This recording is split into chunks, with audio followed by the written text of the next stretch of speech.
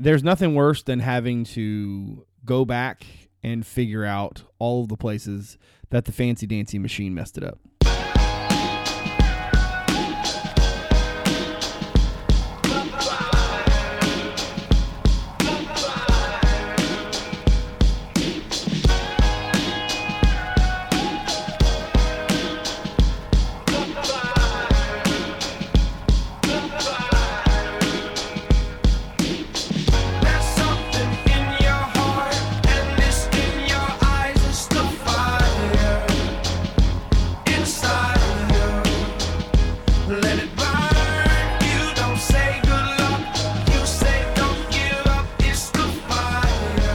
Welcome, everyone, to the CavsCorner.com podcast. CavsCorner.com, your source for Virginia sports.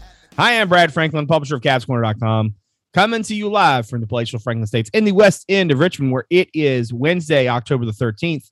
Cavaliers, I mean, what's the joke for Major League? You know, get yourself one more. You got yourself a winning streak.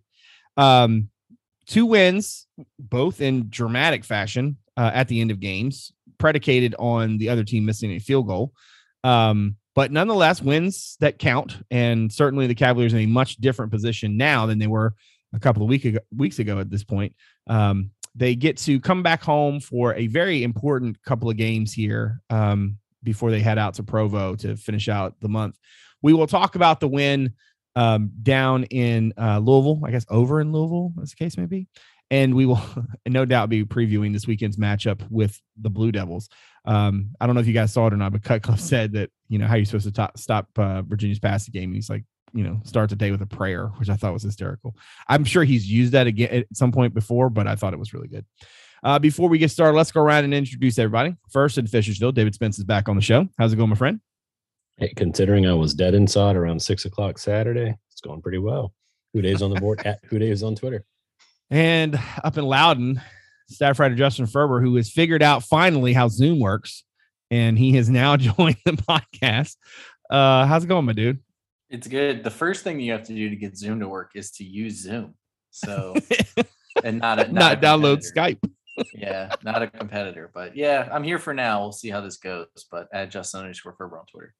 I have this vision of you just waiting for us to join a Teams call. I don't know why. And in Charlottesville, we don't do that in my neck of the woods. We use it to use something different. Oh, okay. Oh, that's true. You would. That's true. And in Charlottesville, managing editor Damon Dillman is also on the program. Damon, in the pantheon of things you expected to do with your night, was waiting for Ferber for 20 some minutes to join the call on the list. Yes or no? I mean, it's the highlight of my week, without a doubt. You know, Zoom calls, they cause you lots of problems, you know, just saying. Yeah. I mean, the only man in the somewhere like in the farthest reaches of Antarctica, some alarm bell started going off because someone downloaded Skype. Mm-hmm. Also, I'm glad that this beat out waiting for the film room that never came. Ferber, you're 2 for 2 today, man. Yeah, awesome. Killing it. At Damon Dillman. Cavs Corner also on Twitter, Cavs_corner, great place for any game I place the content items and the occasional witty banter. 2 for 2. I love it. Speaking of being 2 for 2, man, that's a heck of a segue. Virginia has a little bit of a win streak going. I don't know. Do they have to win one more for it to count as a streak, or do you count the 2? Either way, that's 2 games now. Virginia has won in somewhat, like I said, dramatic fashion. 34-33 down in Louisville. Talk about the pantheon of things I expected. Virginia, you know, doing what it did in that fourth quarter. When's the last time Virginia outscored anybody in the second half 21-3, let alone in one quarter? I mean, look, Brennan Armstrong again goes ham, 40-60, 483, 2 touchdowns. He did have a pair of picks, 67% completion percentage. Virginia rolls up 522 yards of total offense. Which is not that impressive when you hear that come after the 487 number. They were only 9 of 9 on third down, but they held Louisville to 3 of 13. The Cards, you know, were pretty balanced. And, you know, for all intents and purposes, Malik Cunningham hurt them, but it was more Hassan Hall than anything else. But the Hoos were pretty good at, you know, sort of righting the ship when it seemed like all was lost. Dave made a joke earlier about being dead inside. I don't know if he swore in the thing he was going to read the text thread on air. I don't think he's actually going to do that, but I am going to go to you first, Dave, and ask the question. In the day since this has happened, which is kind of a flavor of our podcast, we like to, the thing happens and we give it a little bit and we see how we really think about it once the emotion of it has faded away. Has the emotion of this thing faded away? Was this as significant as it felt in the moment? Or do you feel like maybe now that you've had some distance from it, that it's not as big a deal as it felt like it did then? It's a tough question. I mean, probably a little bit of both, right? Like, it's a win on the road in the ACC for a team that's already lost a home game, making them technically +1 on the year. So, I mean, if Virginia loses that game, we're having a much different discussion.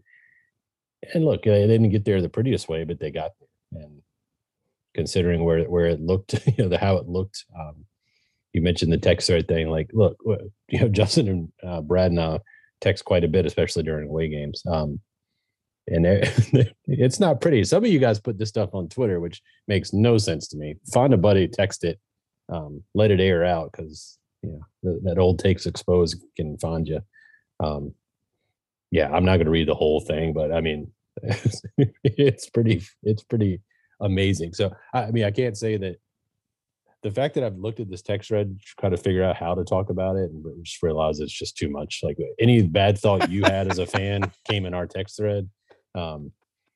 It's kind of funny. You guys give me grief. And I told you, I think I'd said this in the text thread later on, but I always get grief about being the hand wringer. But when stuff starts going bad, I'm the guy who tries to make everyone feel better.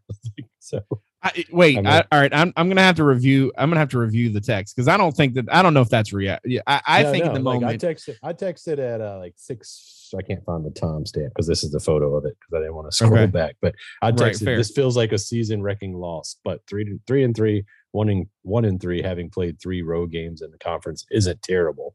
Okay. Yes. You were definitely doing some some qualifying for yourself. That's fair. What's that word? I'm going back now, and I forgot you have to wade through all of the Virginia Tech losing stuff. Oh, that's true. That was fun too. That was but see, that's the thing. It's like on a day that UVA has already won, and then Tech's going to play that night. That's the greatest combo ever, right? Oh, and when Virginia was losing and looked like the game was lost, exactly. It was all. Of course, Tech's going to win tonight to add on to this. But no, I mean, look, it was a big game. The team, the team has it. I think you mentioned it. Like, the team, even though we talk about second half and stuff, when they're behind, they haven't really turned to lead in a long time. Turned a deficit into a win in a long time, a big deficit. Not like this. This is historic recovery, and technically they still lost the second half, but that's how bad the third quarter was. But yeah, it was. I think it was a really gutty performance. I mean, when you get to a point where you've got to, Virginia's pretty one-dimensional, but they had to be 100% one-dimensional. Obviously, Louisville kind of got a little more conservative there with that big lead. But look, I joked about, if the situation reversed, we'd have lemon booty. Well, Louisville got it. And Virginia took advantage of it. And even when they came all the way back, they still made it interesting. But I don't know about you guys, but when they went to kick that field goal, I had very little worry that ball was going in. At that point, it just felt like it was destined to miss. It did, didn't it? I mean, I just knew when the thing came off his foot, it was going to go. I didn't know if it was going to go right or left, but I just figured this one was not as stressful as the Miami one, because as soon as he kicked it, I was like, oh yeah, he shanked that. Yeah, it was. Yeah, and I mean, I wrote in the column, I immediately pick Abigail up over my head, because it was very apparent. But no, and at least he didn't ding it off the upright for 25 yards. I'm never going to forget that. That was just the most ridiculous thing I've ever seen. That if we continue to have games like the last 2, you might forget it, because it'll just be one of 50. But no. Ferber, as you went back and looked at Armstrong and broke down his half season, I thought what he did in this game, considering sort of the situation, was just as impressive, if not more so. In part because, look, you had to have it, right? But I didn't think there was a whole lot, I didn't think that, it wasn't like there were just a bunch of dudes running free. I mean, clearly there were some guys who were open, and I think he did a good job of hitting them. But I thought he made some really tough throws in that fourth quarter, and to bounce back that way he did, considering how, how rough it was in some spots for him otherwise. As you look back at the whole half season as a whole, say that 7 times fast. Yeah. Tell me what would you sort of equate what you've seen from him to, right? Like, what's your conclusion in terms, has he just taken that step forward, right? Or is he just playing beyond his mind right now? I can't imagine, and I say all of this to say, you don't know what's coming, obviously, but at this point through 6 games, given the different sorts of defenses he's seen, how much film there is on him, what he's had to deal with in terms of injuries at the wide receiver position throughout the season with different guys going down. I can't say that it is sort of like he's playing over his head at this point. Like at some point you just are what you are. One of the things about UVA is that they're sort of one-dimensional, so like a lot of times like his yards are needed, because they're not getting yards any other way. But yeah, I mean, I don't think you get 2 like 475 plus yard performances in a fluke sort of way. So, I mean, at this point, I think it's pretty clear that he's taken a step forward in terms of making plays down the field, like the second and third level, finding guys that are your second, third, fourth read. Maybe, and I don't say this to say that he was doing this, like doing this was wrong, but last year he would kind of do 1 read, 2 read, run. And that was successful for him a lot. He would pick up yards on the ground.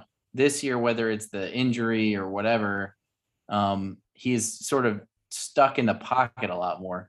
And the results of that have been good. I mean, he's turned a lot of those second, third, fourth reads into big gains. I mean, you could even see it on the last touchdown to Mish. I mean, that was clearly not his first read there. And he had a few others like that too. So, I mean, I think, you're getting to a point now where you trust him to make the plays that you need to make. And, obviously he needs to, the 2 turnovers he had were bad and nearly kind of sealed the game for Louisville. But yeah, I don't think that at this point, like, I don't know if he can keep up a 410 yards per game pace, but I don't think that, I don't think we're going to look back at 6 more games from now and be like, oh, that was all like, an aberration. Damon, in Ferber's piece about Armstrong, one of the things he said was like, we probably gotten to a point now where you can say like, it's probably not a flash in the pan, right? I'm looking at UVA's defense here, and I'm not going to tell you that UVA won this game because of its defense. I don't think you can say that. There were definitely parts of this game they were losing it because of the defense, right? But, you look at Cunningham's numbers, not that super impressive. I thought they did a good job with him. Now, I mentioned Hassan Hall. He gets 14 carries for $162. He's averaging 11.6 per touch. The running, the average per rush for them as a team was 6.9 in this game. But they were 3 of 13 on third down. I thought there were times where Virginia played decent defense, and you sort of saw them not having Joey Blunt and them trying to figure that out. But they definitely had moments where the defense made some plays, which has not always been the case this season. How would you kind of characterize, if we're talking about the halfway point, where the defense is in your opinion? Do you feel like you have anything that you can trust about that unit yet, or is it just on a game by game, case by case basis? Yeah, I don't know. Trust is earned, Brad, and it's easily lost. I heard earn not given was the thing. Yes, trust is easily lost. Yeah, I don't know. I don't know if I'm comfortable to say there's anything that I genuinely trust. I definitely think there's they're working to build some trust. But yeah, like you said, they made those plays on third down to get off the field. There were a couple of times. I mean, it looked like that game. You guys were talking about your text thread midway through the third quarter. I mean, I think everybody was kind of thinking the same thing, like, oh boy, this took a turn in a hurry. And then all of a sudden the defense is getting 3 and outs. All of a sudden the light bulb went on, and just as much as Brendan Armstrong and the offense obviously had to do their part to make that comeback, the defense got those 3 and outs to help get the ball rolling and keep the ball rolling. And Bronco said after the game that it's in those pivotal moments, those critical moments where you do see the improvements. And And so, yeah, they're making those plays, but then at the same time, Hall broke those 2 big runs. And the stat that's crazy to me is that in every ACC game this year, they've given up a 50-yard run. In every ACC game this year, they've given up at least one 40-yard pass. And those to me are the 2 stats why you can't trust this defense, because all it takes is one play for somebody to be out of position, somebody the wrong run fit, the wrong, just a mistake before the snap, mistake after the snap, in coverage, whatever, and boom. We've watched teams capitalize on those mistakes throughout the course of these 4 ACC games now. So, yeah, I don't know if I'm at a point where I trust it. I do agree. I do see the improvements. I mean, considering where the bar was set with Carolina and Wake Forest, there obviously was plenty of room for improvement, and it would have been really concerning if there hadn't been any improvement. And I think a lot of these conversations would be a lot different. I think this is some of this is just regressing back to the mean to a certain extent, but still, they're making some of the plays that they weren't making against Carolina and Wake, and as much as these missed field goals and the defense has played its part in these 2 wins these last 2 weeks, and so they're in the process of earning trust, but it has not been solidified by any stretch, in my opinion, to this point. The interesting thing is if you look at the drive chart here, this is funny. So in the second half, Virginia gave up a touchdown, a field goal, a touchdown, a field goal, right? And that is not good, right? But then they get 2 3 and outs in the fourth quarter, which they had to have, and offense comes out, touchdown, right? After Virginia punts, though, Louisville goes 6 plays, 63 yards, ends up with a field goal. I mean, if you think about it in the big scheme of things, if that's a touchdown drive, the game's over, right? And of course, then the offense comes down, 12 plays, 75 yards, 2 minutes off the clock, touchdown. Now, granted, we can talk about prevent defense and how terrible it is and why we should all banish it into the sun. But nonetheless, they missed the field goal at the end. It's almost like if we talk a lot over the years about complementary football, right? Virginia's offense has big play potential. Its wide receiver group is deep. They can lose Dontavian Wicks on the 7th play from scrimmage and still ball out pretty well. I mean, think about that. If I told you when Dontavian Wicks went out that Brennan Armstrong was going to throw for like 450 some yards more, you probably would have thought I was high, right? But there he was, no Wicks, leaning on Rashawn Henry, who goes 9 catches for $179. Thompson with a cast, and he's basically being held together by bubble gum and paper clips, right? 9 catches for $132. Billy Kemp still catches 9 balls. Malachi Fields is in there for a few catches. We talked about Graham Mish. Jelani Woods played. I thought he was more of like a decoy in this game than he was kind of a focal point coming off of his injury and missing that game. But I mean, hell, he had 2 catches and he scored a touchdown at the exact right time. There's a lot to look at from the Virginia side of this, where you come away thinking like, man, like if they can do that with regularity, which they can, the defense really doesn't have to give them, a whole lot. Now, granted, it would be nice if they give them a little bit more than what, than this, maybe one more stop somewhere in there would have been nice. Right. But realistically, the whole idea of complementary football, what does that look like when your offense is this good? Right. Like your defense kind of just needs to not even just like par. I mean, you're talking like less than that will probably get it done.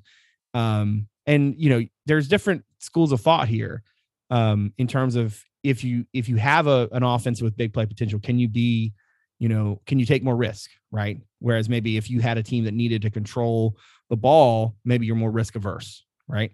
I think for the defense, what seems to be working is getting some different guys doing specific things rather than trying to ask a whole bunch of different guys to do a whole bunch of different things. Dave, as you look forward, because I mean, it is kind of the halfway point, so it's kind of natural. Maybe not necessarily just about Duke, but in general, how are you feeling about where things are, both in terms of the whole, but then also what's ahead of them? Yeah, I mean, consider where I thought we might be. I'm pretty happy. I mean, if you looked at the way we all predicted the season, I mean, I think most of us had Virginia 4-2 now, but it wasn't the route they took to get there. So despite how, bad the defense has been at times, and, despite losing a home game for, which is something they don't do very well, very often, they put themselves in a position with basically the rest of their seasons at home. They've got one ACC away game left. So they've got a chance to make some noise and put themselves in the conversation, in contention to win the Coastal, which is kind of mind-boggling considering what we've seen from the defense. Not to go back to what we were just talking about, but the defense, as bad as the defense looked at times on Saturday, if you take away the first drive of each half, the defense was really, really good. Louisville scored the first play of the first half after we had scored, and then scored pretty quickly within 2.5 minutes after the start of the second half. And then despite getting the defense had some breakdowns, but all those field goals the defense held them to or allowed Virginia to make the comeback after the first interception field goal. And then, we talked about 2 interceptions, but the punt in between where they did give up a touchdown, when they didn't turn it over, that punt was out of the end zone to the 30. I mean, it was a terrible punt. And they ended up giving up a touchdown there. But so possible 21 points Louisville could have scored on a short field there. They only ended up with 13, and we know how the story goes. So I think if you want to look for silver linings in the defense, that's it. And considering what we had seen from their issues was more we talked about it before, a lot of confusion, especially against tempo. Louisville hurt them a little bit with tempo, but and not having Joey on the field, I was worried that was going to be an issue. But I thought when they needed to, they made plays, and if they can build off of that, the secondary of Cohen King and Clary can get some confidence, and obviously got a lot more, got plenty of snaps the last couple of weeks. But if they can get some confidence off of doing that without Joey there, the defensive line continues to get a little bit better each game. I think all of those things point you in the right direction. And to me, I don't know if the defense needs to make a drastic improvement. If like you were saying, if they can just get in position to cause a little more havoc and create a turnover or two, then they don't have to, then they can stop some drives in a position to get the offense in a position to score more points and help them out. But overall, if I've got some worries, it's the fact that the defense has given up a lot of points, but right. And injuries are starting to mount up a little bit. You got Wicks dinged up. KT's out there with so much, he had he's got so much going. How that guy can catch like he does, to me, if Brennan's probably MVP, unquestionably the MVP, but KT would probably be number 2 on my list right now. But I mean, my guy, just given where the schedule lines up right now, I mean, Virginia's got a very good shot of being 6-2 going to BYU and then having a couple weeks off before they get back in the ACC play. Yeah. Ferber, you put together some really interesting numbers in the Armstrong piece. And since you are the king of the prop bet on the show, I kind of thought we should put you on the spot and give me whether you think that he's going to do this or not. So, do you have them in front of you? Because I don't. I do. Don't worry. I got you. For folks who aren't aware, so Brennan now has a 554 and 487, Virginia's top 2 single game passing records, with Ben Kirk in third at 455. And he also has, I don't have the rest of the list, but he has 2 more in the top. That's 10. Crazy, right? Can we just talk about how crazy it is that Virginia has the basically the passing yardage leader in the country? I went back and rewatched the game the other day, and I wrote I keep some notes for if I'm going to do a film room, and unfortunately we couldn't do one this week because the ACC let me down. But one of the things I wrote was Armstrong threw for 187 yards with 40 completions, and I didn't even really think it was a big deal. Right. It's if that had happened 5 years ago, my head would have exploded. Exactly. Dude is out there slinging it, and you're just that's what he does. It's fine.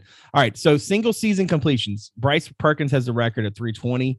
Armstrong's currently at 185, so he need to average 23 per to get there. Do you think he gets it? I think he probably gets there for that one. Single season, 35-38. That's Perkins in 2019, which means Armstrong would need just 183 yards per game to break it. Do you think he gets there? Yeah. Also, it's worth noting real quick that all of these records include postseason games. Right. So he has extra games. That's 183 to break it against Tech.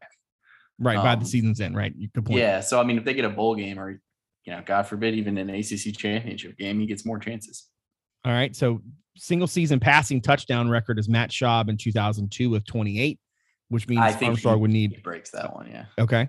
And then consecutive games with a touchdown pass is 14, Schaub in 2002 as well. Right now, Armstrong's at 12 going back. So he could break this one in Provo.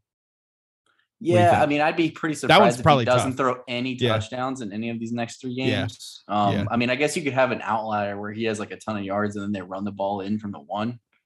But I can't imagine he does that with no touchdowns. All right, last one. ACC record for passing yards in a single season is 45-93, which is Deshaun Watson in 2017.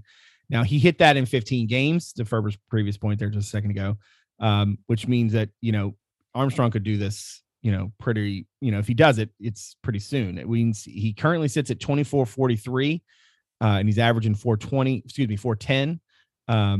Watson averaged 306. Yeah, so, Watson just had like a really solid season, but played a lot of games. Right. So at this pace, which this is the number that blows my mind, at this pace, Armstrong would be at 49-20, which is just bananas. I mean, to think a guy could actually flirt with 5,000, like that's just nuts, But anyway, is that a realistic? Do you think it's realistic to think that Armstrong could finish the season as the ACC's all-time leader in passing yardage?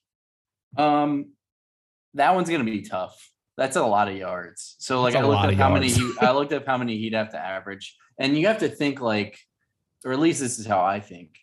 In the next 6 games, he's going to have one game where he has like 180 yards or something. Like I feel like there's going to be, whether that means they just don't play well or they run the ball more or they're blowing somebody out or getting blown out. Like, I think there's going to be a game where he doesn't put up crazy numbers just by default. That's just how it goes.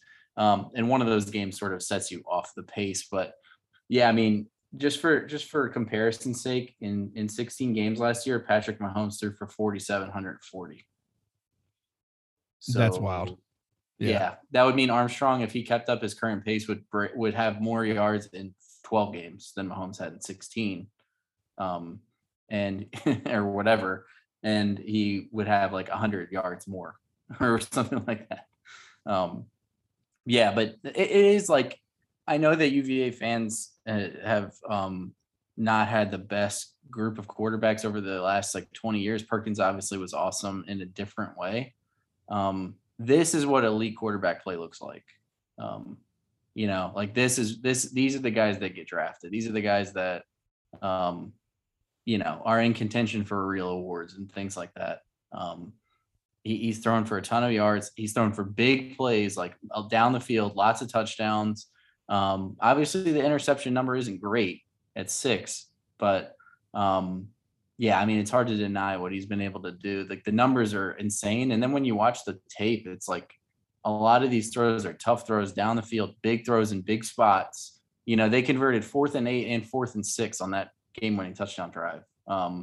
And all of this with Lavelle Davis not playing and Wicks was out for most of this game. And he also missed like half the North Carolina game.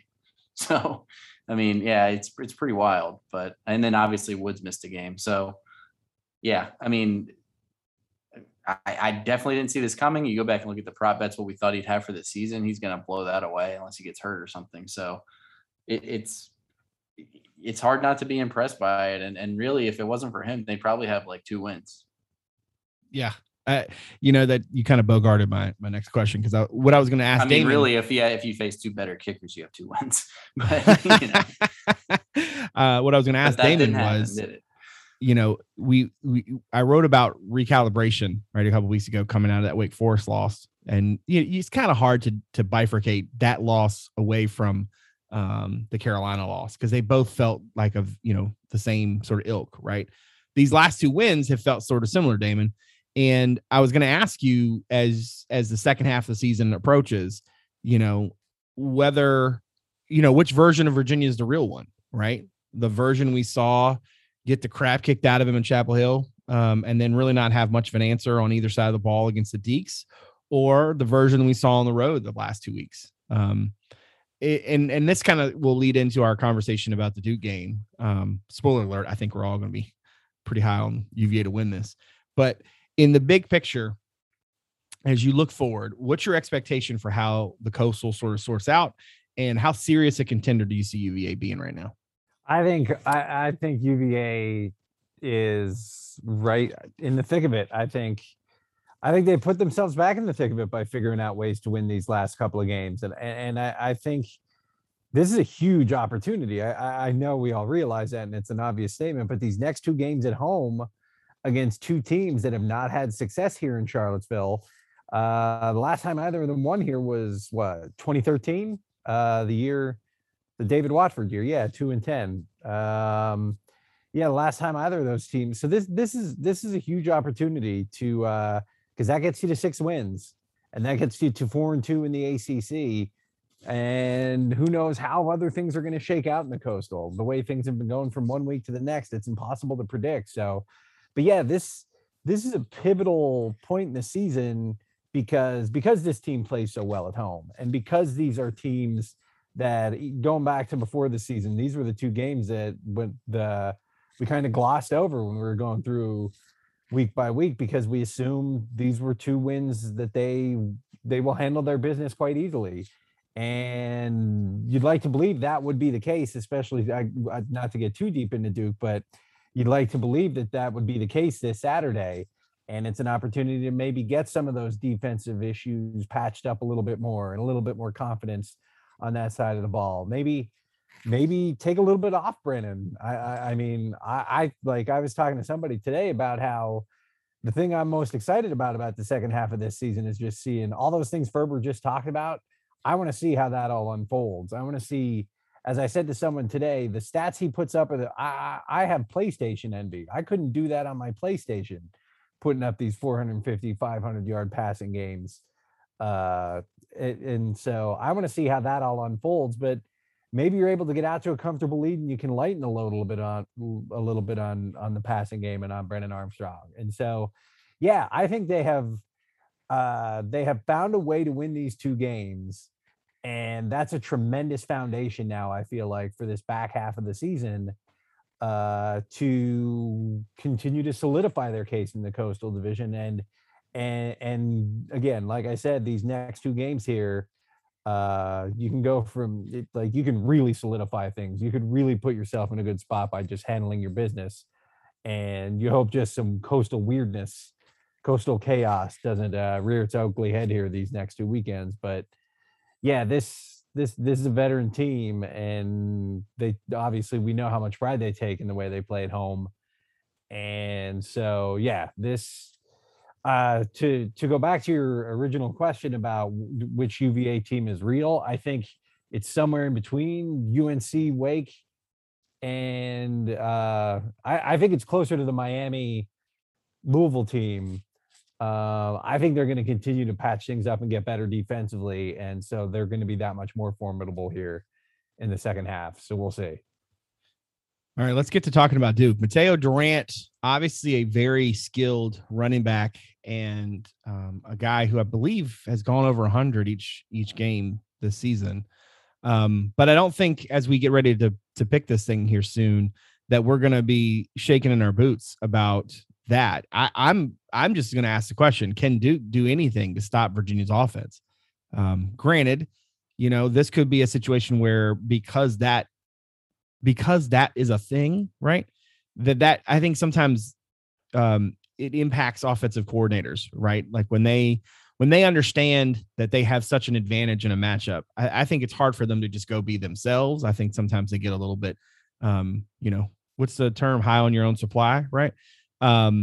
There's a sociological term for like, if that simply by knowing that you are being observed, it changes your behavior, right? And I think for offensive coordinators, that's somewhat true when they realize that they can put up some points, right? It changes, and then therefore the the propensity to put up those points is impacted. But at the same token, like, I mean, look, I think Virginia's offense is in such a good zone right now that it's really going to be, I think, a chance for, to Damon's point, that you could take some stuff off Brennan's plate. And I would like to see a little bit more, traditional run game in this game. I think that's a thing we've talked a lot about, dating all the way back to the summer and such. We've still not really seen Virginia commit to it, but when your quarterback is doing what Brennan Armstrong's doing, and you're able to sort of get a lot of the benefit of that traditional run game, Virginia ran for a total of 35 yards in this game. When you can put up 522 yards of total offense, and you only needed to run for 35 to do it, like, that's pretty, that says a lot.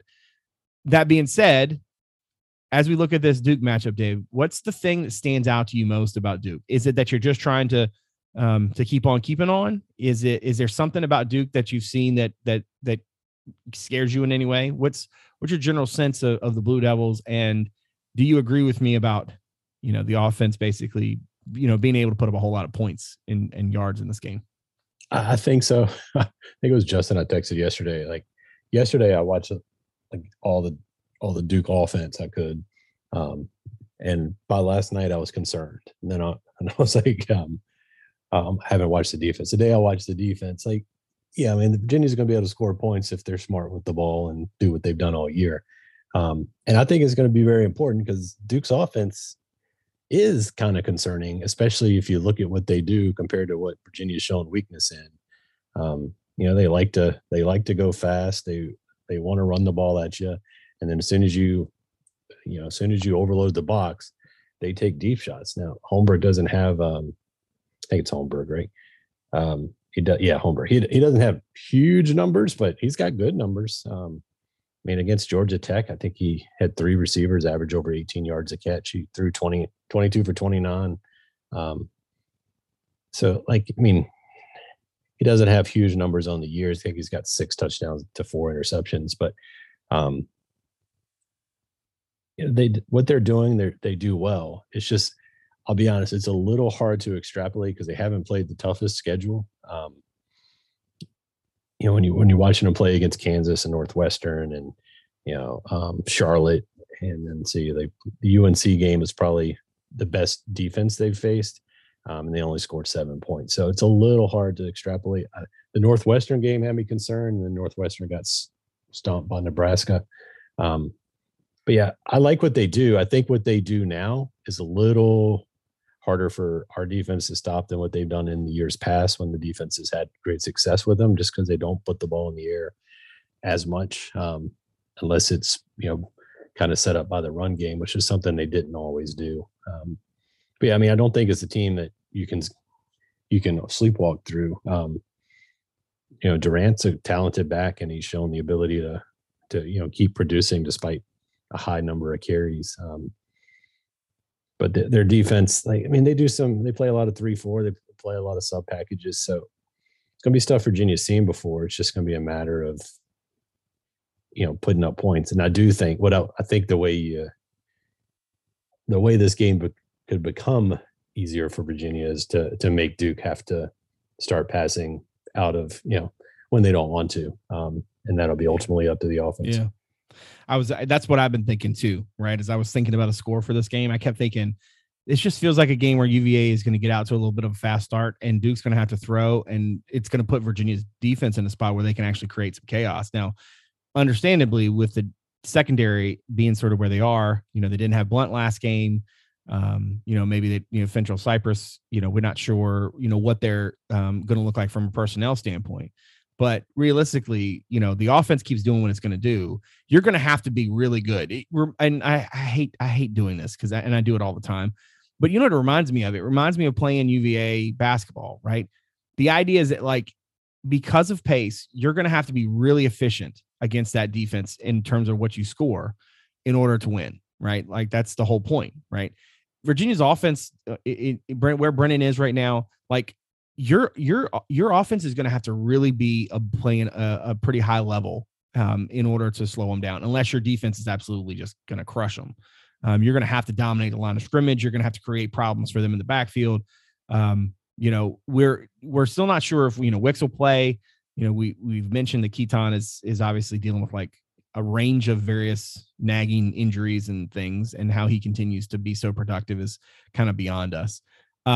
Ferber, is this the last time that Virginia sees David Cutcliffe? I think that's very possible. Yeah, I mean, I'm not an expert on what he's thinking, but it could be for sure.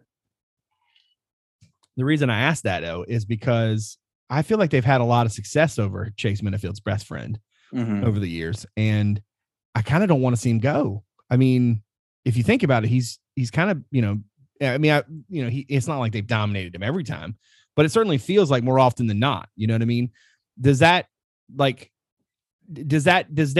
success against Cutcliffe, does that give you a significant level of confidence in this game, or is it just where Brennan is and how good the offense is playing right now? Yeah, I mean, I have confidence normally just because I don't think it's not like accidental that UVA's had success against David's teams. Like, it's not because he's not a good schematic coach. UVA's just able to, like, where they often aren't. Against Duke, they're often able to just like win all over the field with athleticism, which is just another advantage to a UVA staff that usually has to out scheme, more talented teams or teams with more speed or whatever it may be. And they do a pretty good job with that, creating, alignment issues on when they have the ball. And then on defense, trying to dial up pressures and things like that. Obviously the defense hasn't been as successful recently, but you get where I'm coming from. I think, this year's Duke team is not a different team. I mean, they do have one really, really good player on offense. And I think that you guys are right. Like, I think if UVA can get out to a lead, it kind of neutralizes the one thing that they do really well. And, if they want to run the ball down 14, 17 points, sure, let them go ahead.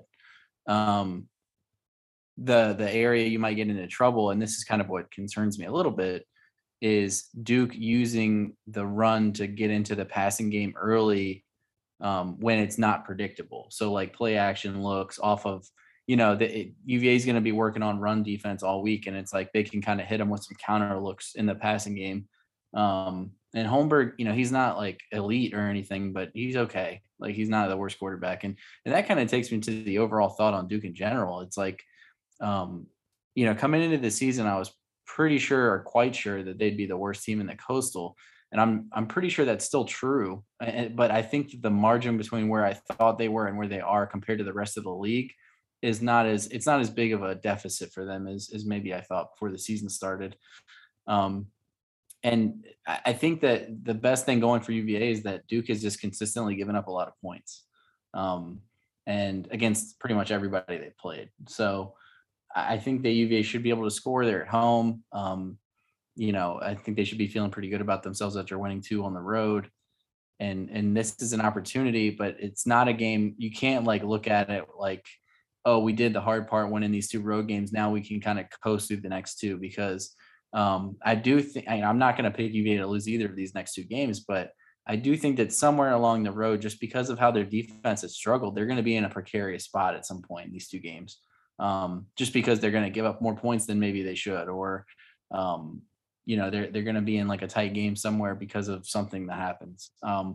And I think at home, they're in a good spot to kind of overcome those things, but I don't think these are 2 layups necessarily. I think they're going to have to go out and earn them, but I like their chances to be able to do that. That's a good analogy. I don't think that they're layups. I do think that they are free throws, right? If you do what you're supposed to do and you make your free throws, you got kind of thing. Damon, let's get to some picks, because I don't think we need to beleaguer this one. Because I like that free throw analogy. Yeah, you like that? It was either really smart or really stupid. I don't want to hear. If we'll find out on Saturday. Then people will be adding. You said this was going to be a free throw. Are they going to honor Coach K at halftime of the game Saturday? Oh, that's a good question. Yeah, if UVA does, guy. Yeah, just I love Duke. All right. So that was my only Duke Coach K impression to ever grace this podcast with. All right. Let's see here. Dave, in the preseason, you had UVA winning this thing 42-20. How you feeling now? Is that enough points? I think 42 is, I was probably going to come down a little bit, but I haven't kept a score for a while. And I got to trust myself on Duke. Like holding them to 20. Like I'll say this with the caveat that Virginia scores 42 and has like 24 on the board early, so Duke starts doing stuff they're not good at. But yeah, I'll keep it the same. I like Virginia this weekend. I think this is a team that wants to come home. They should have some positive energy. It's going to be homecoming. It's an early start, but yeah, it's time for them to put it all together and kind of get us excited for for what can come next week. All right, Ferber, in the preseason, you had UVA winning 41-20. What say you now? Come on, Dave. It's homecomings. That's right, man, with an S. Come on. Yeah. God, I always forget what's going on around campus. We can't afford to lose any Wow. listeners right now. 41-20 is what I had. I'm going to go a little closer than that, but I kind of think this is a game where like UVA does win by a decent margin, but it might not be one. It might not be one where they dominate all the way through. It might be kind of close at times and then they pull away. I kind of think this is a game where like UVA clearly looks like the better team throughout the game, but they're not really able to separate for a while. And then they eventually are able to kind of put Duke in some spots where they have to throw to win. And they're just not gonna, I think if UVA gets them into clear passing situations, they can kind of, that's when they have been a little bit more successful. I feel like is when they can kind of, when teams are trailing like Miami. I mean, Miami did have some success against them late, but I think they can kind of get some pressure that way when they know teams have to throw. So I'm going to say UVA wins 41-24 in a game that, they handle, but maybe Duke makes it close for a while. If you fall behind Duke, you're in trouble because they can run the ball really well. Yeah. Damon, in the preseason, you had it 37-20 Cavaliers on top. How do you feel now? I was going to say 41-24, but Ferber stole my score. So you know what, though? I'm going to stick with my original score. I like that one. Maybe they will get out to a big lead and they won't air it out quite as much and won't hit that 40-point precipice. So I'm going to stick with that original score. But I tend to agree that unless UVA makes mistakes, this is a game that they should handle, particularly if they're able to get off to a fast start and get out to an early lead and maybe force Duke to do some things they don't really want to do offensively, which could open the door for some good things defensively. I'm to keep it short and sweet, I'm going to stick with, what was it? 37-20? 37-20.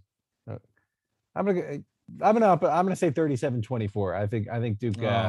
You were so close to sticking with it, and then you just, last second. The 20 seems a little low to me. So upon further review, it was not a targeting call. Yeah, I was gonna say, is this a targeting review? Because I don't know what you're gonna say at the end.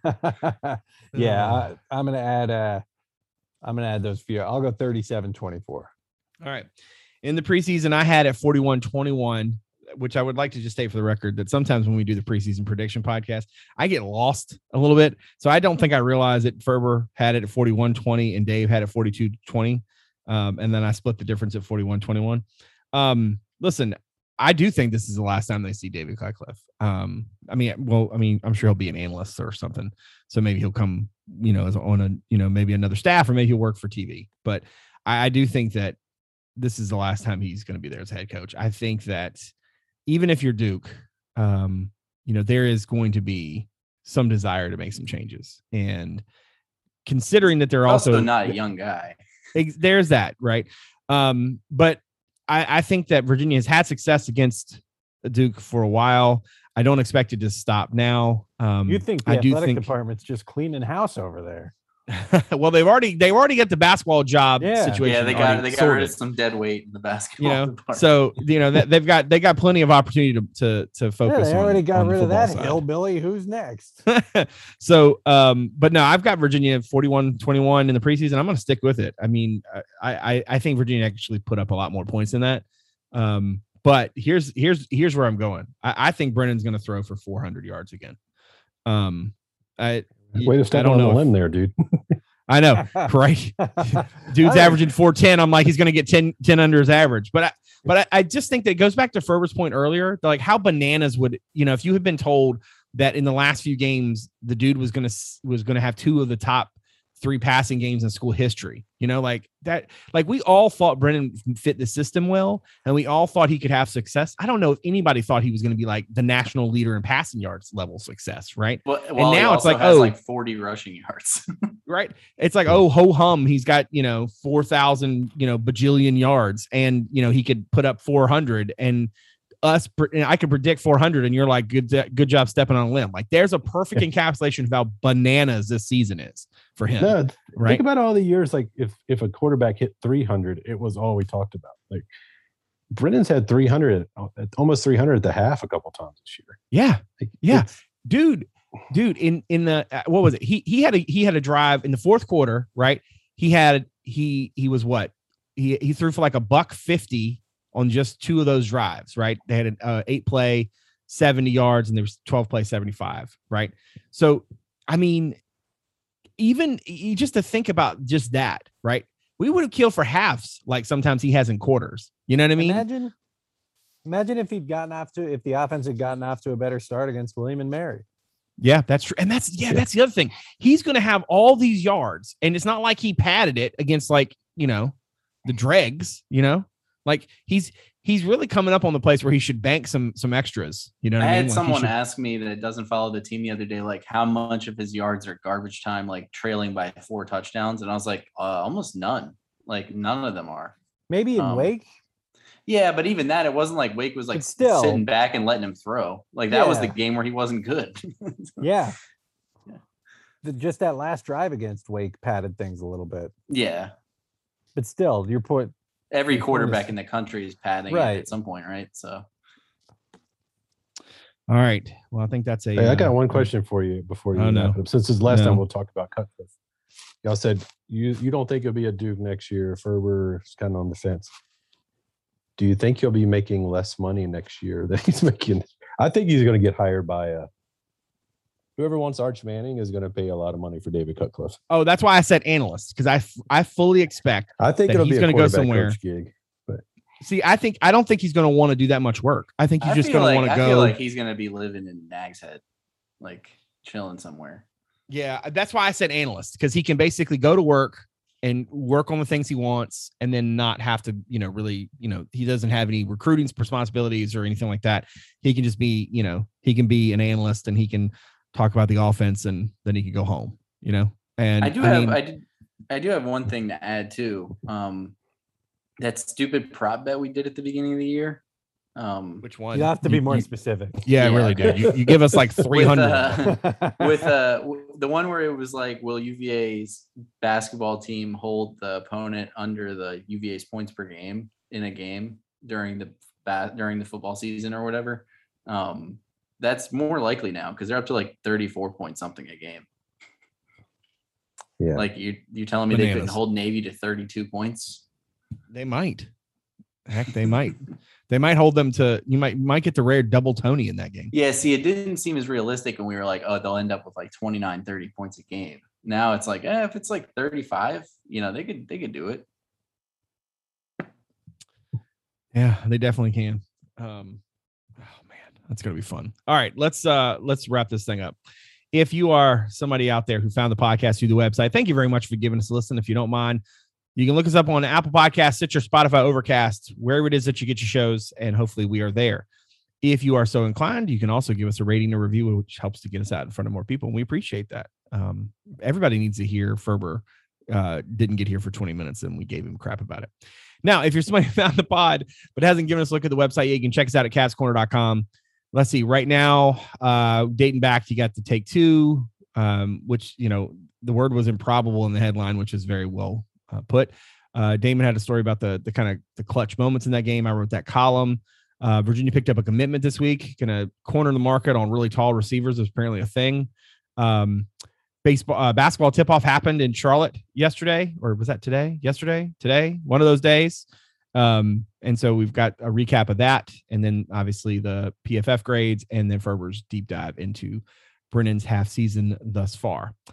Let's see what else I got to do for housekeeping. I want to say thank you real quick to myperfectfranchise.net for their support of the show and of the website. You can visit myperfectfranchise.net for more information on how you can find freedom in your next venture and discover the perfect franchise for you. My thanks to Andy for his support of everything. And I want to thank everybody up there for supporting the show. As always, I want to thank Dave, Ferber, and Damon for giving graciously their time. I really appreciate all that they do. So for David Spence, Justin Ferber, and Damon Dillman, I'm Brad Franklin, publisher of CavsCorner.com. Thanks for coming out. We'll see you soon.